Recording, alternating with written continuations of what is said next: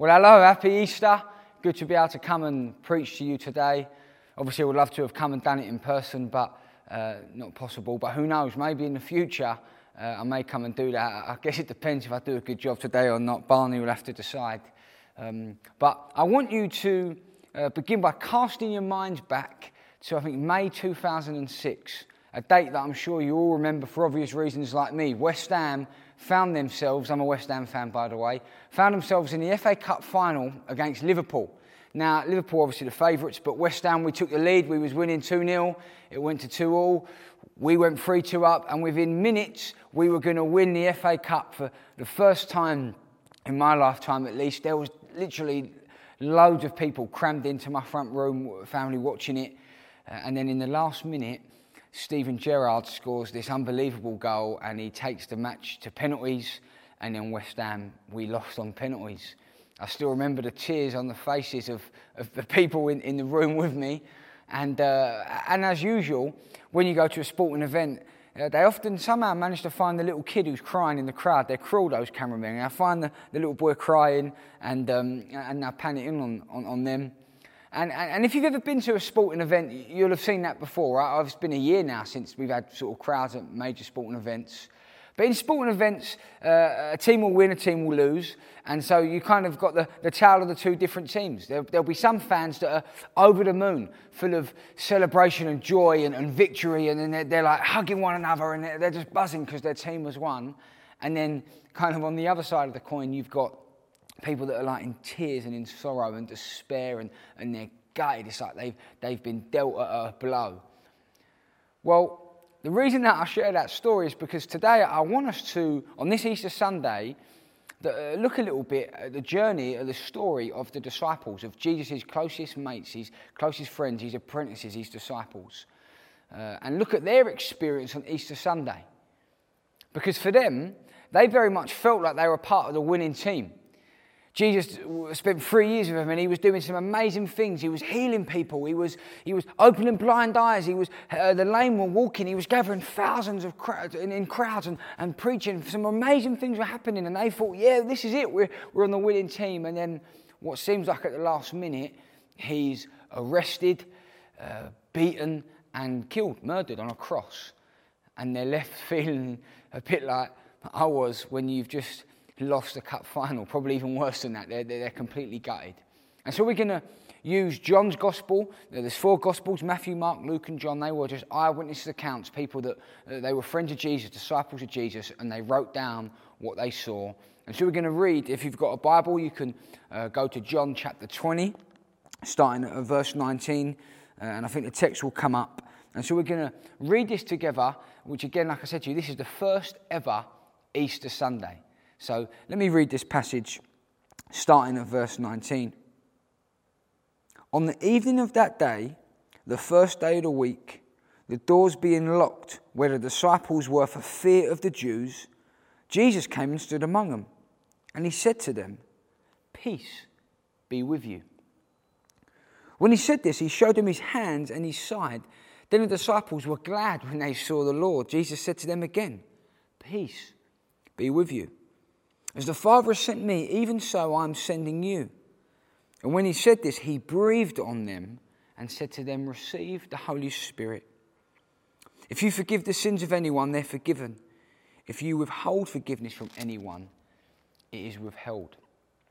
This is God's word. I'm just going to pray and then we'll just dig into this a little bit together. Let's pray. Heavenly Father, we thank you for this Easter Sunday, a time for us to celebrate, a time for us to be full of joy because Jesus Christ has risen from the grave. And Lord, we pray as we look at this passage together, as we learn from these first few moments of the disciples on their Easter Sunday, Lord, we pray, will you help us? We pray, will you teach us? Will you show us something that we've not seen before as we look at this passage together? We pray in Jesus' name. Amen.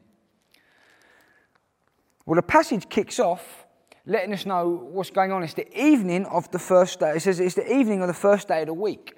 That means it's a Sunday because in those days, the Jewish people, even now, the Sabbath is the Saturday and the first day of the week would have been a Sunday. So it's Sunday evening, Easter Sunday. Jesus has been dead now a couple of days and you can imagine how the disciples were feeling. It's been a couple of days of grief, of anger, of confusion, of probably arguing, bickering one another. You left it, you let him arrest him. I know, we should have done more. They're probably, what are we going to do now? What's going to happen next? The disciples were concerned, probably angry. It's been a couple of days of just not knowing what they're going to do. And it actually says that the doors were locked where the disciples were. They're probably in someone's home. It doesn't say, but they're in someone's home and they've locked themselves in. If you like, they're in lockdown. We kind of know a little bit how they feel now, but this is not government guidelines or restrictions or something Boris has told them to do. This is voluntary lockdown. They've locked themselves in. Why? Because they're scared, fearful of what the Jews might do to them or the Romans might do to them. They killed our leader. What are they going to do to us, his followers? We were really vocal about being his disciples. What's going to happen now? They were gripped by fear. Many of us have been there, in this last year especially, where we've been fearful or worried or anxious about a whole load of different things. But even before this year, sometimes fear can immobilise us. It can stop us in our tracks. When we get fearful or worried or anxious, we can stop moving forward. We can just lock ourselves away, cut ourselves off, isolate ourselves. And this is what happened to disciples. Many of us, like I said, can relate, particularly for the last year or so. You see, the disciples, it's almost like they'd counted themselves out. Mary and the women, they'd gone down to the tomb. They said, you know what, we want to make sure that the body is prepared in the right way. We want to make sure that they're going to go and put some incense and spices down there. They were still kind of mobile and thinking, no, we need to do something. But these disciples, they'd counted themselves out. They were like, no, we're not interested. We're locking ourselves away. We're out of the race, if you like. And then something amazing happens. Jesus turns up. In the midst of their fear and worry and anxiety, Jesus is there. Friends, I want to start off by saying that's the same for you and me. In the midst of anxiety and worry and concern and distress and anger and confusion, Jesus is with us. In fact, when you read Deuteronomy, you kind of go back in the scriptures, and in Deuteronomy 31 is a promise of God. I will never leave you or forsake you. A promise being fulfilled even in this very moment now to his disciples. I'll never leave you or forsake you. And then what we get is the first words that Jesus says to his disciples after he's been raised from the dead. Jesus has raised, he's got a physical body. It tells us that in the text. He shows them his hands and his side, but he just appears in the room. It doesn't tell us how. He doesn't knock or force his way in, he's just there. And the first thing that he says to his disciples in the midst of all this going on is what? Peace be with you. In many ways, it was a greeting, still popular in the Middle East today, shalom. But the way Jesus uses it here is far more loaded than that. It's more than just a greeting. He's not just saying, "Hi, all right, everyone, hello, good to see you." He's saying, "Peace be with you." Jesus, when you read the gospel stories, spoke a lot about peace. One of the things he's called is a Prince of Peace. If you kind of rewind in the scriptures, you go back to John 14:27, Jesus says, listen, peace I give to you. I've come to give you peace. So he says in John 16, I've told you these things. Why? So that you may have peace. He wants to deliver on that promise of bringing peace. Just a little while ago, it was my Mrs. 30th, Sylvia, and so I'd obviously decided, because I feel like you have to when maybe someone turns 30 or an age like that, to get those kind of big helium-foil balloons, right? It seemed like a good idea at the time. And I paid when you go online and trying to get it ordered, got it delivered to my mum and dad's house so she wouldn't know. And I even paid the extra to get a specific name day delivery, which always feels like a con when you've got to pay an extra however much on top. So I pay for that. What happens? It doesn't come on that day. And they've always got little clauses, don't they, where they say, like, subject to, the Royal Mail. You think, no chance. Or subject to, whatever delivery company they use. But they didn't deliver them on that day. I had to get in touch, and it caused all sorts of problems. And it always makes me, I think, in lockdown, all of us have experienced the pain, probably, of some form of delivery, not coming on time or coming late or getting the wrong thing. They don't always deliver on their promises. Jesus delivers on his promise. He promises, listen, I'm going to bring you peace. I've come that you may have peace. I'm saying this to you that you may have peace. And the first thing he says to his disciples, and he repeats it in this passage twice, Peace be with you. And there's, I guess, two forms of peace that I just kind of want to touch on, that Jesus is talking about peace. The first is simply peace in that moment. They're stressed, they're worried, they're angry, they're fearful. In the midst of what Jesus said, no, be still, have peace. This sort of peace, there's a depth to it in knowing that Jesus is with them. This is not the sort of peace that you see sort of like on an advert for a holiday, you sort of picture someone laying down in a sun lounger, sort of hands behind their head, like relaxing, peace. That's not or if you're a parent, you think, I just want a moment's peace, you kind of go upstairs, you're still 5 minutes or 10 minutes, you think, I've just had 10 minutes of peace. That's not the sort of peace Jesus is talking about. This is a sort of peace that is, it doesn't matter, regardless of your circumstances, whatever's going on with you financially, with you health-wise, with your family, with your job, whatever, in the midst of any circumstances, you can know a deep peace that Jesus is with you. That's the sort of shalom and peace that Jesus is talking about here. That's the first type of peace, I guess, or the first kind of meaning that this word has. The second thing, in fact, arguably is the most important. Jesus is talking about peace with God. What's the last thing that Jesus... We've got the first thing Jesus said to his son. What's the last thing that is recorded of Jesus saying before he dies? The last thing that he said. It is finished. The mission of Jesus, the work that he was trying to do was, he was saying, I went to the cross, I came and lived a life to defeat the power of sin and death. The punishment for sin is death. All of us have sinned, have wronged from God, have turned from him. That's what we deserve, that punishment. Jesus has come and says, no, I've come to deal with that. I've defeated the power of sin and death. And as he hung on the cross, he says, it is finished. I've dealt with it, it's done. And in doing so, I've made a way for you, for me, for us, to have peace with God, to know God. Because all of our stuff, all of our mess, all of our rubbish, all of our sin, it was in the way of that. It was blocking that peace to have with God because we'd wronged him. And nothing we can do can make up for that. But Jesus comes and says, no, I'm going to deal with it. I'm going to get rid of it. And when we repent, when we turn away from it and acknowledge that and come before God, we have peace with him. You see, friends, all of us are going to die, right? I know it's not the nicest thing to say, but the reality is that all of us will die. And when you think about, I know there'll be a lot of people over the last year, because of just the tragedy of this pandemic, it's brought a lot of us more sort of closer, face to face with death, to think about these things. And when we do die, we'll stand before God, and in those moments, trust me now, you'll want to know that you have peace with God. How do we do that? By believing and trusting and knowing Jesus. So he gives us a deep peace within ourselves that we may know, but also a peace with God. That's what Easter means. That's the first thing that Jesus wanted to establish with his disciples. Peace be with you. And that's what I want to say to you today. Wherever you are, wherever you're watching from, this might be your first time here, peace be with you. You can know God, you can know peace with God today if you repent of your sin and turn to follow him. So the first thing is peace. I've got 3 P's today, by the way, just to kind of keep it going. So the first thing that we get in this passage that Jesus gives them is peace. The second thing that Jesus gives them is purpose.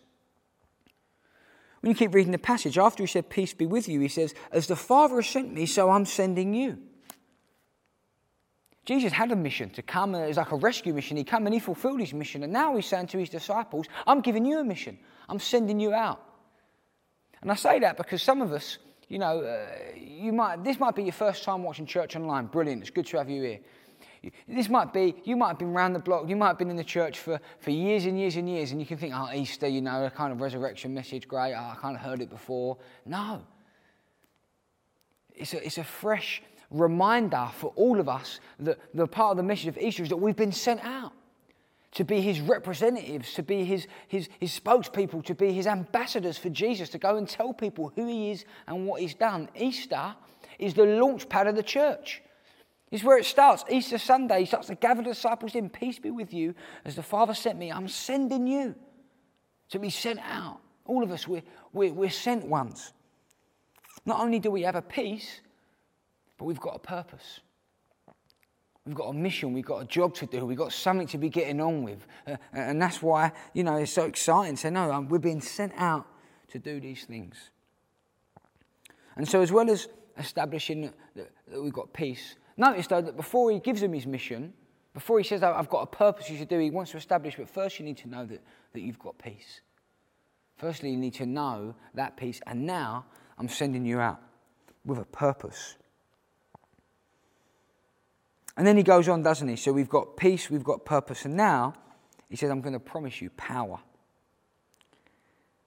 After he says that, he says, when he said this, he breathed on them and said to them, receive the Holy Spirit. If you receive the Holy Spirit, so he says.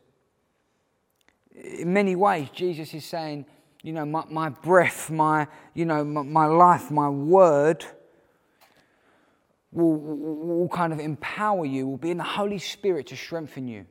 In a little while, when Jesus ascends to heaven, the Holy Spirit is poured out in a remarkable way at the day of Pentecost. But what Jesus is saying here is, listen, I've got a mission for you to do. I've got a purpose for you. I've got something you need to do. But you cannot do this in and of your own accord. There's going to be a power. I want you to receive the Holy Spirit. What's going to take these men from being these kind of fearful, crumbling, cowardly men locked away in a home to being those who are going to go and proclaim the message of Jesus wherever they go? It's the power of the Holy Spirit. Today, on this Easter Sunday, we need to be reminded of that. That we need to receive the Holy Spirit afresh again today to be able to fulfill the mission that He's given us to do. So I've come that you may have peace. I've come that you may have a purpose, that you've got a job to do, that you've got a mission, and I'm going to give you the power to do it. I'm going to give you the tools that you need to be equipped to empower and go after God in full measure. That's the encounter that the disciples get with Jesus when they first meet with Him. This is their first Easter Sunday. And then He says something towards the very end, which for quite a while confused me, and I had to really think about, well, what does this mean for the disciples at the time? Because in verse 23 then says, if you forgive the sins of anyone, they are forgiven. If you withhold forgiveness from anyone, it is withheld. You sort of think, well, what do you mean by that, Jesus? What does that really mean? Well, I'll tell you what He's really saying is He's saying that I've given you a message, a task to do, to go and speak and proclaim. And so when, by the power of the Holy Spirit that I've given you, you speak, you proclaim, you tell people about who I am and the message of Jesus, when you do that, and people receive that message, people acknowledge that message, say, yeah, you know what, I believe that Jesus is who He says He is. I'm going to repent and turn away from my sin and follow God. When people do that, they will receive forgiveness, because of the very words you've spoken to them. But if people choose to ignore that message, actually, you know what, it's a load of nonsense. You know what, I don't believe you. You know what, I don't want to hear it. You know what, I'm going to ignore it. If people do that, and many will, then they won't receive forgiveness. We hold the power of life and death in our tongue. Scripture says that, and we really do. Forgiveness will be withheld from them if they don't acknowledge what we say. And so that means today that you sort of have an individual like me, I'm here today speaking to you. Many of you don't know who I am. You don't know really anything about me, but I'm here today as an ambassador, as a representative of Jesus, of speaking these words, of letting you know who He is and what He's done. And I would plead with you, I would encourage you to believe the very words that I'm saying, that you have an opportunity today to acknowledge Jesus Christ again, to know the peace of God.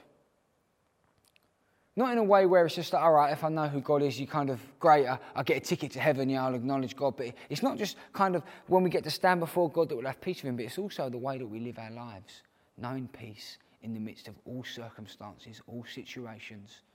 However difficult things are, knowing the peace of God. And so as I come into to close today, I plead with you to receive this message. Maybe you've never done that. Maybe you've never acknowledged who Jesus is. Maybe this is the first time that you're really considering these things. I'll say, listen, turn away, repent. Turn away from your sin. Acknowledge who God is. Receive forgiveness. Put your faith in Jesus and receive peace with God.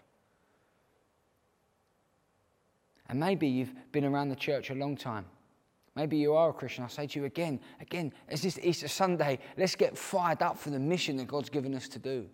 To be sent out as his people with a purpose, to be empowered by the Holy Spirit to go and tell as many people we can about who Jesus is, about the peace that he's given us. And so I'll end today by saying the same thing that Jesus said to all of us. In the midst of all this going on, in the midst of global pandemics,